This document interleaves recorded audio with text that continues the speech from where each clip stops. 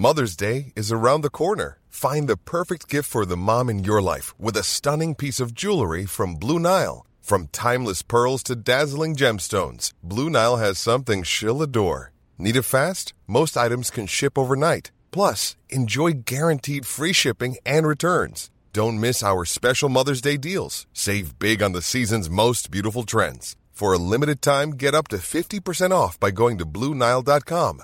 That's BlueNile.com. This is a Virgin Media Originals podcast series. Hello, you are very welcome to The Tonight Show. The Cabinet has delayed signing off on the National Maternity Hospital by 2 weeks, despite the Taoiseach saying today he was genuinely satisfied that safeguards were in place to allow the development of a new National Maternity Hospital in Dublin to proceed. So the protections are there for the new maternity hospital. There are strong protections, and I think we need to have perspective and balance in all of this. Calls for the Russian ambassador to Ireland to be expelled following a TV report which aired in Russia over the weekend showing mocked-up footage of Ireland being destroyed in the event of a Russian strike on Britain. It is disturbing. It's on state television in Russia, and as I said, with the presenter who's seen as close to the government. And in what world could that be seen as appropriate? And later, former Sinn Féin TD Violet Ann Wynne on why she left Sinn Féin. Yeah, well, I suppose the reason why I really left was because of the interactions that I was having with the organisation and the administration of the party. Do get in touch on Twitter with your comments and your questions. It's #TonightVMTV.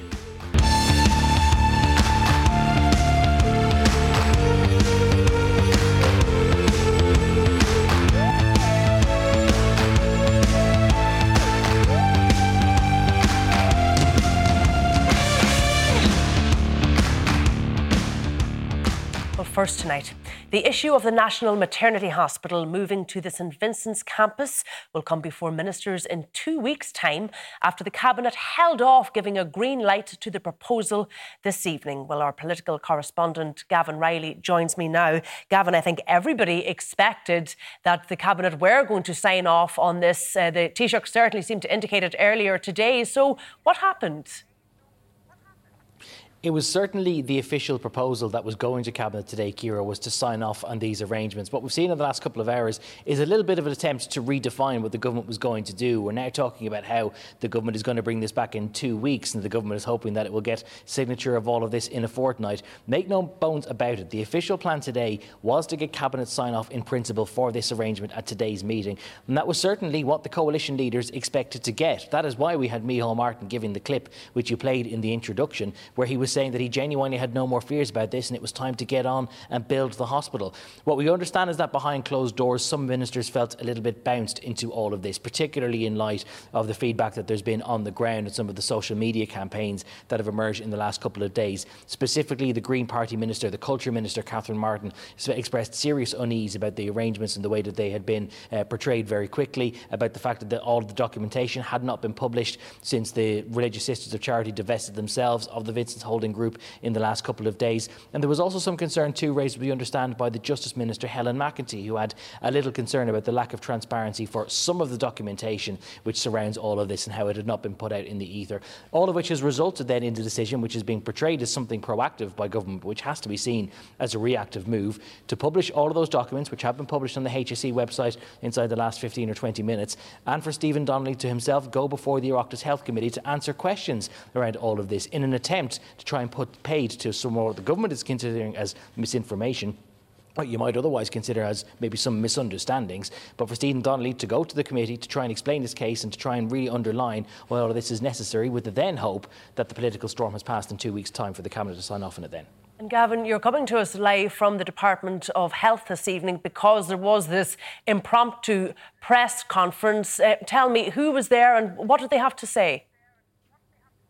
We had a whole gamut of people who were speaking at this press conference this evening, including the Minister for Health, Stephen Donnelly, the current master of the Holles Street Maternity Hospital, Shane Higgins, his predecessor, Rona Mahoney, and a series of senior other figures, including heads of estates, all of which was ostensibly, one suspects, billed as something of a victory party, that they planned all of this as if there was going to be an official sign-off by Cabinet on these arrangements and that they were going to explain to us why this was all such good news. Instead, what we had a little bit of an air of crisis communications, where we had speaker after speaker not alone talking about the governance arrangements, but also speaking about why it was so important for this new hospital to be delivered in the first place. And Rona Mahoney made what seemed like a fairly compelling case around that line. Every procedure that is permissible under Irish law will be performed at the new maternity hospital on Vincent's campus. That includes, as the Minister said, termination of pregnancy, the provision of contraception, tubal ligation, assisted reproduction. Not only will services not be restricted, but they will be greatly enhanced, because we will now be delivering care on a campus that offers some of the most sophisticated medical, surgical and diagnostic care in the country. Services will be hugely advanced for women. We must not let this project fall apart because of misinformation. In other news this evening, the US Supreme Court has confirmed that a draft ruling indicating the court may overturn the landmark 1973 Roe v. Wade decision that legalised abortion nationwide was authentic. President Joe Biden vowed to try to protect abortion rights. Well, joining me now for more on this is Washington correspondent Simon Mark. Simon, nice to speak to you this evening. This was a draft opinion coming from the Supreme Court looking at, among other things, Roe and Wade. If it is indeed overturned, what will the implications of that be? Well, the implications will be that abortion will be stripped of its constitutional protections. Roe versus Wade is that landmark 1973 ruling that essentially declared abortion legal from coast to coast across the United States. And for decades, Republicans have been chipping away at it, hoping to get it overturned. As soon as they ended up with 6 of the 9 Supreme Court seats, thanks in large measure to former President Donald Trump, who had the opportunity to nominate 3 Supreme Court justices during his presidency, the writing was very much on the wall for Roe versus Wade. Now it seems apparent from this draft ruling it will be overturned, which means not that abortion becomes illegal in the United States, but that each of America's individual 50 states will get to make their own decisions about their own rules and laws on their own territory. So you're going to end up essentially with 2 Americas. States largely to the north, where abortion will remain unrestricted and legal, and states largely to the south, where abortion will be heavily restricted and in some cases completely outlawed. A patchwork quilt of different arrangements with enormous implications for women in America, depending on where they live. And there's been protests across America all day about the potential implications of this. What exactly has President Biden said to those protesters? Well, President Biden is pledging to take action to try and get abortion rights legislation passed by the United States Senate, because there is no national federal law protecting the right to abortion. Now, that is a very, very high bar for the president to wander down and for the president to aim for, given that the Senate is split 50-50 between Republicans and Democrats. I mean, it seems like it's a non-starter. And even if he was able to thread that particular needle, the US Supreme Court would still be able to review that law if it ended up on the statute books. What's really taking place here is Democrat grassroots supporters absolutely galvanized by this extraordinary leaked document out of the Supreme Court suddenly realising that the midterm elections are just 6 months away, critical in determining which party is going to control both houses of Congress. And Democrats are hoping that this will persuade grassroots voters that even though they might not care very much for President Biden, they now realise that reproductive rights are going to be on the ballot this November. Equally, this is a landmark for Republican grassroots supporters, galvanised as they will be by the notion that within weeks they may have achieved their goal of overturning Roe versus Wade. So it galvanises supporters on both sides of the political aisle here. All right, Simon Marks, we're going to leave it there, but thank you for that update. Well, joining me now to discuss more on the National Maternity Hospital is the former Master of the National Maternity Hospital, Dr. Peter Boylan, Minister of State for Local Government and Planning, Peter Burke, and broadcaster and journalist Wendy Grace. You're all very welcome to the programme. Peter Burke, I'm going to start with you because I think this delay has certainly come as a surprise to people, given the fact that the Taoiseach said this evening that he was genuinely satisfied that safeguards were in place to protect clinical autonomy. And all day we've heard, look, this is a matter of hitting the green light. This is going to go ahead. So what has happened? Well, I've no doubt that he is satisfied, but I think it's important that, we've heard public voices who have spoken up and said that they still have genuine concerns, and obviously Peter is one of those. And I think Peter and people like him have brought a huge amount of value into public discourse over the last number of years in healthcare matters. So I think it's important that we publish all the documentation, go forward to the Oireachtas Health Committee where the Minister will be in attendance and answer any question, especially in relation to the new documentation and the licensing agreements that have now been published this evening. But I have no doubt there's two things that do stand out in my mind.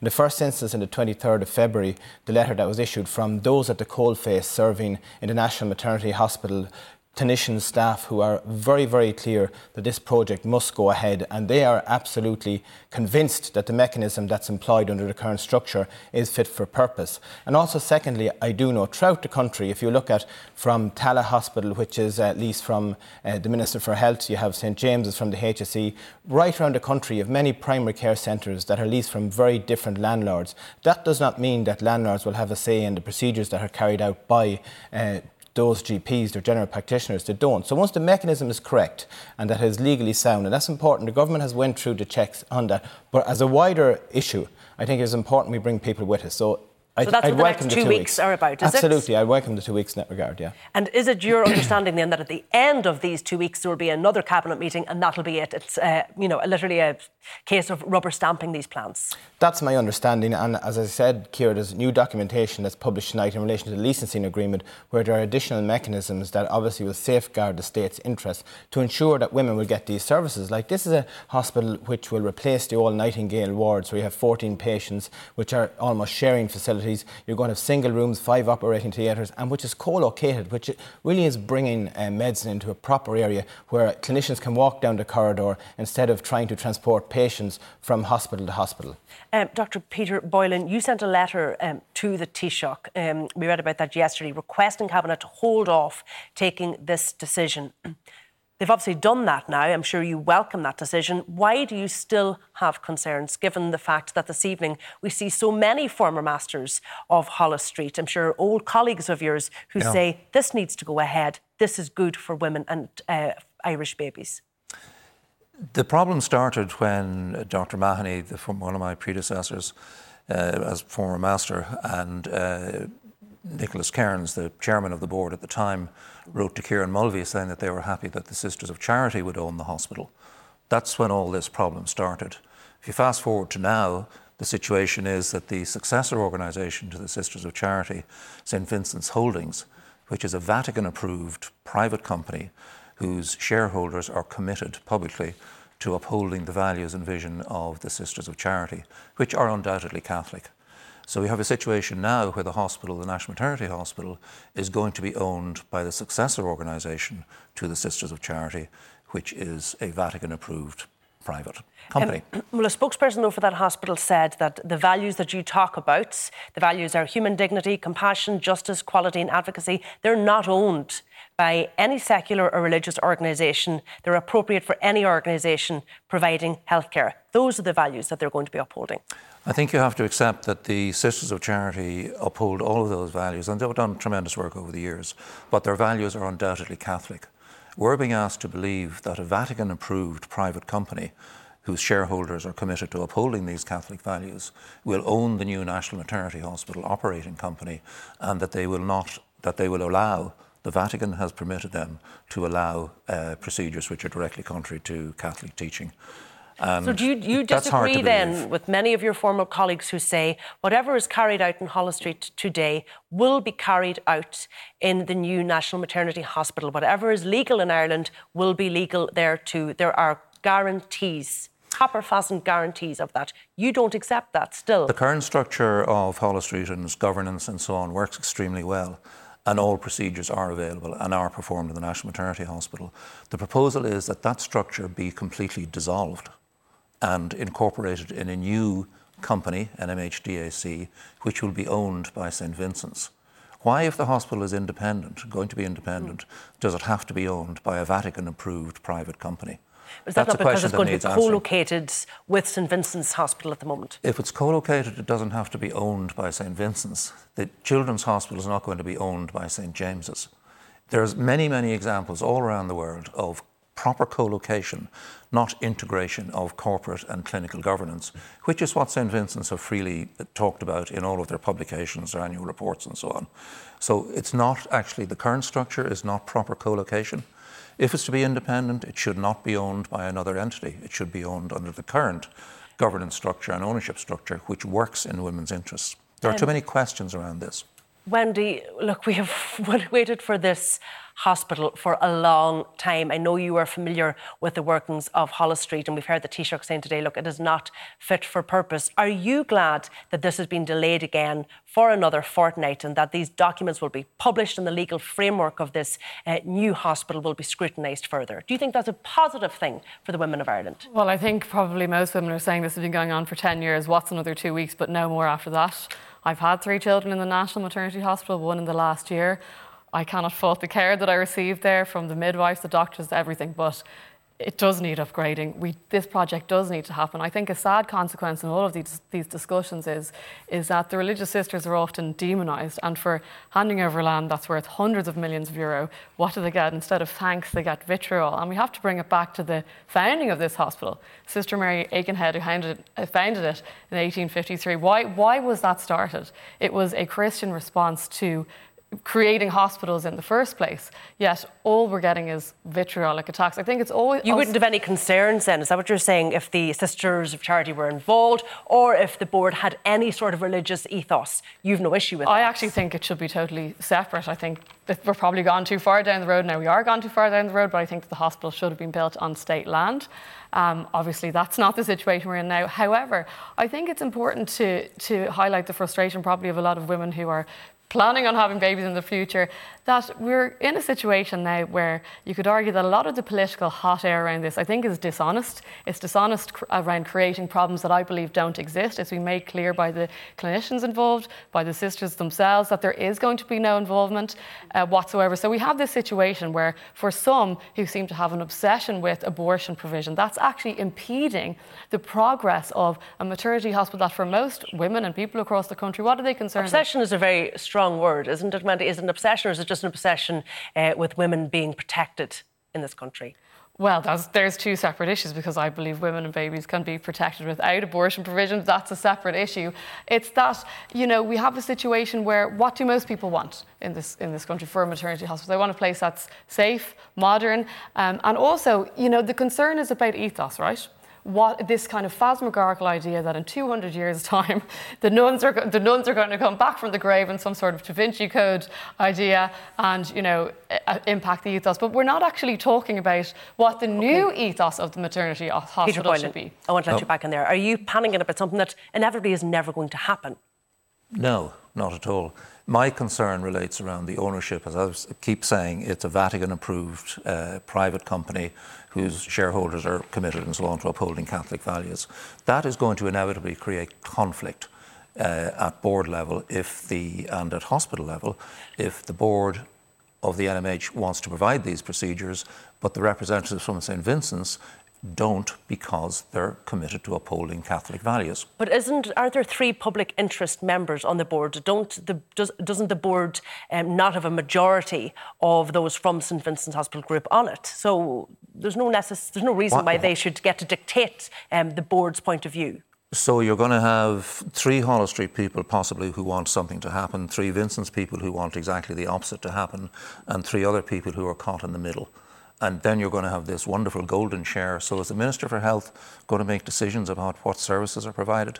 The Minister couldn't even get women to the hospitals to allow their partners in for birth during the pandemic and so on. So the Minister cannot dictate what happens in a particular hospital. But it doesn't work like that. Peter Burke back in again. Peter, Wendy said there's a lot of misinformation around the structures of this new hospital. Do you agree with that there is? Yeah, well, I don't think you could really classify it as misinformation. Maybe more information should have been in the public domain, and that's what causes concern with citizens and with experts alike. So now that we have this 2-week period where we will have the information out there, the legal agreements have been published, and people will be able to go through them, and they will be stress tested in the Oireachtas Committee. But I would say, this is a 299-year lease. Essentially, that's way in excess of the functional life of the hospital. The board has... Does that not reassure you, Peter? 6 directors, no, it's 3 times worse than the original, because it puts it away for 300 years, effectively, into the hands of a company which is Vatican approved. But we don't. If you look at the structure of that company, company, it's a company limited by guarantee, and the structure of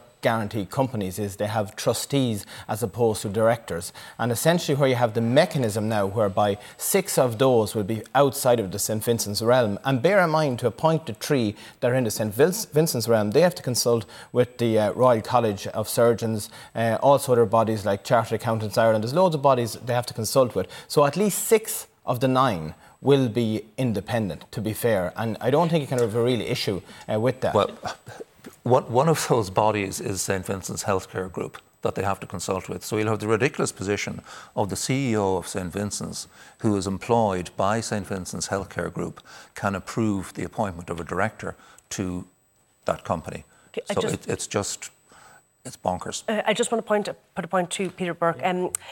I know you have been obviously speaking out against this for a long time, Peter Boylan, but if we look at the HSE board, there were also 2 people on that who voiced their concerns about the governance issues around this new hospital, including Dr. Sarah McLaughlin, who's a patient advocate, and the Deputy Chair, Professor Deirdre Madden.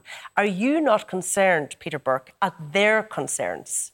Well, in politics, you have to weigh up the evidence that's before you. I hear 2 individuals who did raise concerns. On the other hand, I have a letter signed by 52 clinicians who work in the National Maternity Hospital. I also have Professor Higgins, who was on the news at 1 today, very robustly putting forward that there is absolutely no mechanism to change the services that are delivered to the hospital. And also you have the former Master Rona Mahoney also on very, very clearly, and we saw the clip there, how robust she was in terms of enhancing medical care for women. So when you're in politics, you have to, number 1, stress test the legal documentation. The Attorney General and the government will have done that. Now it's offering to consult with the Oireachtas Committee and thereby the public in terms of seeing the transparent nature of the documentation, but decisions have to be made. And on balance, if we believe the legal structure is sound and that there is no mechanism to try and alter what isn't provided for under the law of the land, well then it should go ahead. Yeah, one of the things actually that's just coming to light this evening as part of this licence agreement is an option agreement, Wendy, that there's an option to buy St Vincent's Holding Group, buy them out of the site if they breach their duties, and that the HSE does have that option. Does that not reassure you, and perhaps you too, Peter? Yeah, and I think, look, the statement that the Religious Sisters have made said, we will have no role in the future of the new independent charity, St Vincent's Healthcare Group, St Vincent's Holding or the new National Maternity Hospital. I don't know what more reassurance people need. The frustration is it's impeding the progress of, for the most part, what people want is, a top-class maternity hospital. However, I think it's very naive to think just because there isn't a religious ethos that there will be no ethos. Of course, there will be a new ethos. So why are we not discussing what that ethos is going to be? One of the main concerns at the moment is around the provision of abortion. We have a situation at the moment where 90% of doctors don't want to provide abortion in this country at the moment. And what's the reason behind that? Perhaps it's conscientious objection. Because we want to just stick to the issue of the but in other words, there will be another ethos. When you're ready to pop the question, the last thing you want to do is second-guess the ring. At BlueNile.com, you can design a one-of-a-kind ring with the ease and convenience of shopping online. Choose your diamond and setting. When you find the one, you'll get it delivered right to your door. Go to BlueNile.com and use promo code LISTEN to get $50 off your purchase of $500 or more. That's code LISTEN at BlueNile.com for $50 off your purchase. BlueNile.com, code LISTEN. Hiring for your small business? If you're not looking for professionals on LinkedIn, you're looking in the wrong place. That's like looking for your car keys in a fish tank. LinkedIn helps you hire professionals you can't find anywhere else, even those who aren't actively searching for a new job but might be open to the perfect role. In a given month, over 70% of LinkedIn users don't even visit other leading job sites. So start looking in the right place. With LinkedIn, you can hire professionals like a professional. Post your free job on linkedin.com/people today. Planning for your next trip? Elevate your travel style with Quince. Quince has all the jet-setting essentials you'll want for your next getaway, like European linen, premium luggage options, buttery soft Italian leather bags, and so much more. And is all priced at 50 to 80% less than similar brands. Plus, Quince only works with factories that use safe and ethical manufacturing practices. Pack your bags with high-quality essentials you'll be wearing for vacations to come with Quince. Go to quince.com/pack for free shipping and 365-day returns. So just because there's no religious ethos doesn't mean there won't be a new ethos. So why are we not talking about what that will look like? What sort of a maternity hospital will we create? All right. Instead, we're focusing on a situation that will never occur. The reality is the religious sisters haven't had any hand, act or part of control in ethos-related issues in St. Vincent's for a long time. And I think to pretend that That's absolutely correct, but they still will not perform sterilisations of women on request for family planning purposes. They will certainly not provide terminations under the auspices of the 2018 Act following repeal of the 8th. But what we're being told repeatedly by those working within Hull Street at the moment is that that will be allowed in the new National Maternity Hospital, even if it is on that site. And you quoted, Peter, the former master, Rhoda Mahoney, but she was the one who was very happy for the Sisters of Charity OK, to but they're not involved. I think we accept they're not involved anymore, don't we? No, they're not involved. Their successor organisation, the Vatican-approved private company whose shareholders are committed to upholding their Catholic values, now own But I just want to put to you, because obviously they're not here this evening, but the St. Vincent's Holdings group have put out a statement this evening, and they said any suggestion that there is something murky about the manner in which it has been incorporated is disingenuous, and it continues a campaign of scaremongering and misinformation being spread about our group. Is that what you're doing at this point, do you think? No, I think they could certainly clarify matters and help people to understand what exactly has happened if they published all of the correspondence between the Vatican, the Sisters of Charity, Vincent's Healthcare Group and the bishops, because that's the background. The permission letter from the Vatican was very brief, but it did say they had to that it was in compliance with the letter of application from St. Vincent's and so on. So we need to see all that correspondence to see what exactly. We're being asked to approve or to believe that the Vatican have approved the building of a hospital in which abortion and so on will take place. All right. No hospital in the world does that. You believe we're going to get that clarity over the next fortnight, Peter? Absolutely, and the state isn't going to invest €1 billion in a project that it hasn't got compliance that will be operated under the law of the land. All right. Look, my thanks to Dr. Peter Boylan and Wendy Grace. Peter Burke will be staying with me after the break. Euro News correspondent Shona Murray will have the very latest on further EU sanctions against Russia. Do stay with us.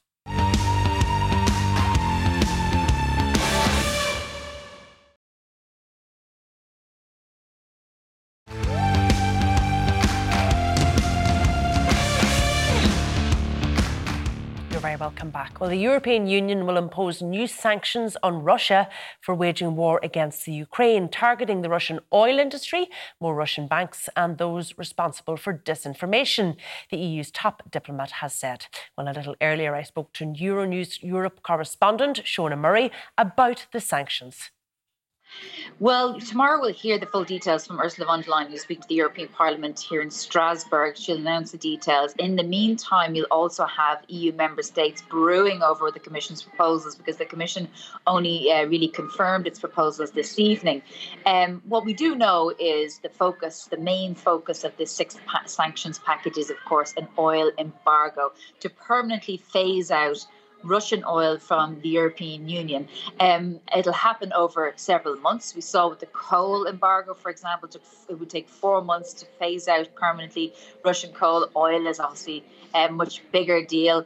The EU traditionally takes in about 27% of its oil from Russia. Some countries much more. Germany was up to 40% and so on. So this is a big deal. And there will also be special dispensations for 2 countries, Slovakia and Hungary, which solely rely on Russian oil. So they will have a little bit longer period to phase out the use of Russian oil. But it is a watershed moment, because it's something that, a couple of months ago, even amid the heinous war crimes being committed by Russia, many member states resisted because of the impact that oil sanctions have on their economies. And what we've seen over the past few weeks is Germany reducing its vulnerabilities to Russia in oil to 12% from around 40% in a very short space of time. So the feeling is, and we heard from the German minister this week in Brussels, saying that Germany is now ready for it economically, politically, and from a societal point of view. So is there a timeline then, Shona, for banning oil imports outright? Yeah, there is. And we don't know the full details of how many months that will be, but several months. I mean, by the end of the year, you'll have all EU 27 member states. That's the feeling. And then for the rest of the EU, there'll probably be a proposal of a few months, 4 or 5 months. But remember, these are proposals from the Commission. So the member states, the 27 countries, are the ones that actually have to agree whether they support these proposals or not. And even the 5th round of sanctions took about 48 hours to agree. This is much more fundamental. So you will have a lot of toing and froing between the countries looking for various changes to what is being proposed on the table. I know, though, from an Irish point of view, Ireland would like to go as strong as possible. It doesn't have the same sort of reliance on Russian fossil fuels, none from oil and gas. And then you have other countries like Poland and the Baltic countries who want to go much further and cut off gas completely. Poland and Bulgaria are 2 countries that had their gas suspended by Russia last week. And this is obviously a significant blow to Russia because it's a significant revenue stream. How do we expect, or how does Europe expect Russia to respond? It's a really important question. Obviously, nobody knows the answer to it, because there had been analysts who have said that the EU maybe shouldn't go ahead with an oil embargo per se and just apply heavy tariffs on the importation of Russian oil, because Putin may decide to just cut off the gas. Because obviously gas is a hugely important to the EU. So that could happen. And we heard from the Commissioner this week in charge of energy, Kadri Simpson, who said that all EU member states should prepare for full disruption of Russian gas. And we saw what Putin did last week, cut off the gas from Bulgaria and Poland. Now, those are 2 countries who said that they weren't going to renew their Gazprom contracts. And Putin said he was doing it because they wouldn't give in to new demands for paying in rubles. But it remains to be seen. Now, obviously, though, Kerry, you have to remember that the whole point of this is that you cut and paralyze the Russian economy. Revenue from fossil fuels exportation for Russia is huge, and the EU is accelerating its reliance on Russian fossil fuels. Russia will no longer be a player for the European Union. It'll really damage its economy going into the long term. OK, Shona Murray, thank you for taking the time to speak to us this evening. We won't have to leave it there. Well, still here in studio is Minister of State for Local Government and Planning, Peter Burke, and joining us via Skype is CEO of Fuel Ireland, Kevin McPartlin. Kevin, I want to come to you first of all and pick up on something that Shona said. If Russia itself were to decide to stop supplying oil to Europe as part of its response to this embargo, would that have any impact here in Ireland? Well, if I may, Ciara, I might answer that in 2 parts and say, first of all, in Ireland, even before the invasion of Ukraine, we actually imported very, very little fuel from Russia, either in the form of refined diesel or in crude that was refined here in Ireland. So we have a very, very low level of reliance on Russian oil even before this. Since the invasion of Ukraine, oil companies have been putting more and more distance between themselves and Russia. They've been unwinding contracts with Russian suppliers. So I think there is little, if any, Russian oil coming into Ireland now. So in that sense, it won't affect us terribly badly at all if there were to be that immediate sort of total ban on Russian energy coming into Ireland. However, Europe as a whole has a very heavy reliance on Russia and for its energy. And if that were to be disrupted, you have to wonder what that will do to the overall market. And that's why it's really important that we're planning, just as Commissioner Simpson advised in Shona's report there, that all countries prepare for that absolute disruption. And we're doing that. We've been doing that over the last couple of months with government and with the National Oil Reserves Agency. And that's one thing that we need to say as well. We do have this strategic reserve, which the state holds. We were told last week it's about 85 days at current levels of petrol, diesel and home heating oil. So we're in a pretty good space. We shouldn't be too worried. Can we access those national oil reserves quite easily? Well, the storage of those is a matter for the National Oil Reserves Agency itself, and that's it's publicly available. We do want to make sure that all of the fuel that we may need in the worst case scenario, and we don't think it's at all likely, I just have to keep saying that, but we do want to make sure that that is available at nearest to the point to the market that we can bring it. And so I know that Nora is working on perhaps moving some stock around. I know that government and ourselves are all working on a plan to make sure that we have access to the fuel if the worst comes to worst, as I say, but we don't expect that to happen. All right, Peter, we heard in the report there from Shona that we have been told, to prepare for full disruption of gas. Are we confident in Ireland that our supply of gas from the UK is sacrosanct, is safe, that will be honoured? Well, there's an emergency group set up within the Department of Climate Action and Communications to monitor essentially the supply chain management of fuel. As it was said there by Kevin, we have obviously a 90-day reserve. 85% of that reserve is held on the island of Ireland. That's a buffer, obviously, but there is a real concern that, we're not reliant on the actual fuel coming in here from Russia, but on the global market. In terms of Europe, around 26% of its oil comes from Russia, 40% of gas. That will have an impact on price, which the government is obviously trying to respond to in the first instance now. So that part is uncertain, and we have to monitor that very, very closely, because risk or variation, as we know, in terms of our transport sector, farming, all those areas are so reliant in terms of fuel for keeping them essentially ticking over. But we are dependent on the UK continuing to supply us with gas. Are we confident in that relationship? Yeah, we're confident in that relationship, absolutely we are. But price is one thing that's unpredictable, Ciara, and that's the big problem here, that when that market moves away from Russia in terms of a European context, it's very hard to predict what the price level will be or what the change will be, because, as we were experiencing huge inflation now, when you have, energy supply chains changing, that obviously drives inflation up, and that is a huge challenge for government as it is trying to respond to. All right, my thanks to Peter Burke and Kevin McPartland. And just to make you aware, Catherine Murphy from the Social Democrats was due to join us on the programme this evening, but was unable to make it in the end. After this break, we will be speaking to former Sinn Féin TD Violet Ann Wynne on why she left the party.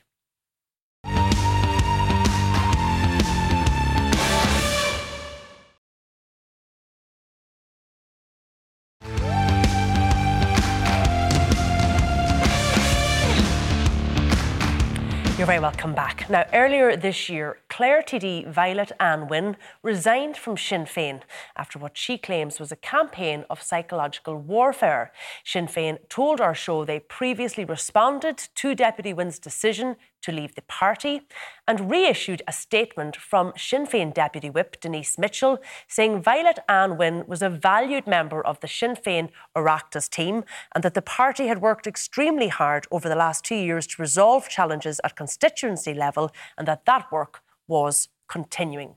Well, I met Deputy Wynne in Clare and I began by asking her about her experience in the Sinn Féin party. In your statement that you published after you resigned from Sinn Féin, you said that it was psychological warfare, that's what you were subjected to. That's quite a big accusation to make. So what exactly are you basing that on? Yeah, well, I suppose the reason why I really left was because of the interactions that I was having with the organisation and the administration of the party. So, for example, like we have structures within the local end of the party, and we didn't, like Claire was missing the main structure, which is called the Coverla Cantor, and this was something that they said that they would look into setting up, and it's, I suppose, very important for communication and for collaboration within the local end of the party for raising issues from each area. And excuses were constantly coming up as to why that significant structure was not in place. But within time, you could see that, you know, none of those excuses were really holding up. And you felt this was deliberate? I do, yeah. You know, I would have felt that there was issues there with, let's say, people who would have prominent positions. And whenever I would, you know, meet with them, I'd be told that there is no issues whatsoever. But then, you know, in Zoom meetings, for example, then, you know, if they thought I wasn't there, they had an awful lot to say about myself or the setup of my office, for example. I suppose I caught it in action at one of those Zoom meetings where you know, a member thought that I wasn't present in the meeting, and it really, I suppose, came through. I suppose that it was a personal attack rather than just, you know, these are things that we think that are important. I'm told that 5 to 6 parliamentary questions were apt, which obviously they are not. And you know, if I wanted information or research to be done, you know, Google was a great way to get that information. So, you know, it did become obvious that even collaboration from staff members was becoming an issue as well. It was also in actions that were taken, like for example, you know, commemorations were done online because of COVID. I had difficulties even getting access to membership lists, you know, just so as that I could be in contact with the members. So I very much felt like as if I was being prevented in every way from being the TD, but also from being part of the party. You also felt that other things were dictated to you, including staff, for example. Oh yes, that was probably the most difficult situation that I had ever experienced with the party, and it wasn't something that I had ever foreseen. Sinn Féin handled, I suppose, the advertisement, which was great. It was a great help, especially to a new TD, to get in what I seen it as support, but it ended up being a method of control as far as I could see. I felt that there was a major agenda there of getting control, over, I suppose, my work and myself. I mean, in the end, it became very difficult to even, I suppose, give direction. You know, I suppose that did affect me. So when I spoke about psychological warfare, it very much so was. I mean, I was left an awful lot of the time wondering, you know, why am I hearing something different now? So, any understanding of why? No, I've made quite a lot of assumptions, I suppose, based on everyone's behaviour. And what are those assumptions? That it was personal, anyway, that's 100%. I mean, I think that I wasn't somebody who could be easily controlled, maybe would be another way to explain it, because, you know, there was various points where I didn't do what I was told, or I didn't fall into line, I suppose. So I know that was an issue that had been mentioned before, and instead of, I suppose, having, you know, adult conversations, there was a bit of name calling that went along with that, you know. Calling you names? Oh yes. Like what? You know, just saying that I was mad in the head altogether. How is this making you feel, Violet Ann? Well, isolated was one thing. And I had voiced that. It's not a case of, you know, that I was sitting in the corner and not saying anything. You know, basically, I suppose I was being led to believe that what I was seeing and what I was feeling was very much my own perspective, and it wasn't something that that was their experience. But then when you're not able to get, I suppose, collaboration and information, I suppose, then you are left wondering, well, what's going on here? Could it just be, Violet Ann, a clash of personalities? I don't think so. I definitely don't believe so. I mean, I've worked well with others all of my life. I was a member of the Reserve Defence Forces for a number of years. I've never had issues like this in any other aspect of my life. I can honestly say that. You know, so I can't see when they mention difficulties, I don't know exactly what they're referring to in speaking about myself. And I think, you know, there obviously is an agenda there on their behalf to I suppose, point people's thoughts in the direction of myself. There must be something wrong with her as an individual, or something to that effect. And, you know, it has left me feeling like I should defend myself, or I need to defend myself in some way to almost prove that that isn't the case. But you feel you didn't contribute to this? I can't see how. I mean, I'm a very open person, and I'm very honest as well, and I've sought meetings with the right people. I've done what I could from my end to try and, I suppose, make things more positive. And Sinn Féin, for their part, Violet Ann, in a statement said that they wish you well, that there were issues within the constituency and they were working through these and hoping to work through them further when you return from your maternity leave. Do you accept this? I had seen that, yeah, and I suppose you could say that, you know, there was meetings being held and that there was the right conversations with myself being had. But as for action, there was none, because it was quite concerning. And as I was explaining to the party, you know, forget about it being about myself for a moment. What about anybody else coming into the party? Are they going to have the same experience? Is this something that is quite normalised within the party, that, you know, issues can just be there and not be addressed and not, just not be addressed, I suppose. And what was said to you about becoming pregnant with your child? Yeah, so I had, I suppose, you know, informed a number of people, and, you know, most of them conversations had gone reasonably well. I was quite nervous actually at informing the party because I suppose all of the difficulties that I felt I was experiencing up until that point, you know, I was concerned at what the reaction was going to be. I was met with, well, I had a member come into the office, and when they were leaving, I, you know, just pulled them aside and said, just to let you know that I'm actually pregnant. And they responded that you're an effing idiot. And I even, you know, reacted straight away, because she reiterated it again, you're an effing idiot. And I was like, okay, thanks. And that was the end of the conversation. She had left. So yeah, I was just really taken aback by that Do you reaction. still believe in the party? Do you still believe in Sinn Féin? Do you think they are a suitable party for government? No. I had for so long believed in the party, and I would constantly put a positive spin on the difficulties I was having.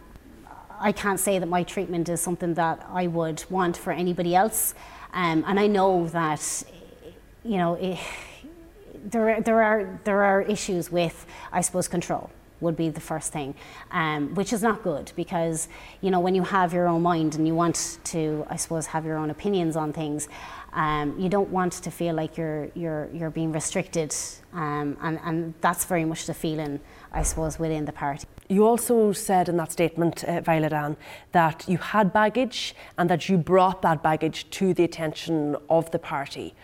What is that baggage? What are you referring to? Well, I suppose it came out very, very quickly after me being elected. So I had issues with the housing organisation that I had moved to County Clare with.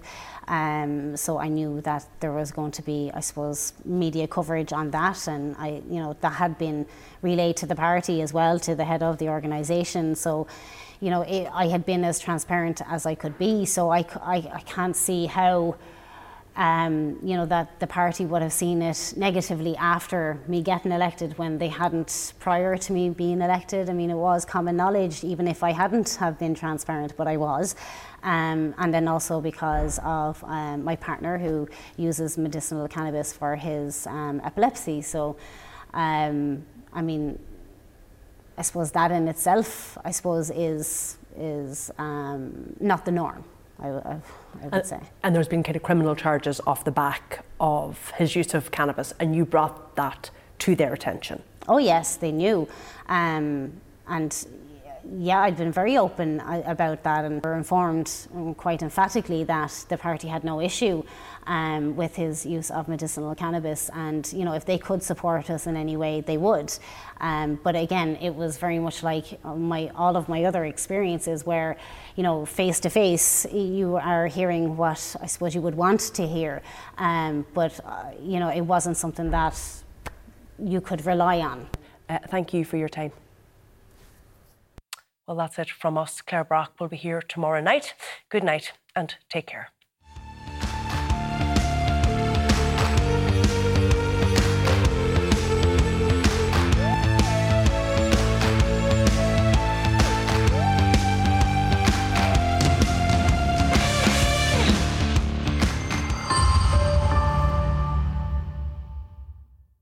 This is a Virgin Media Originals podcast series.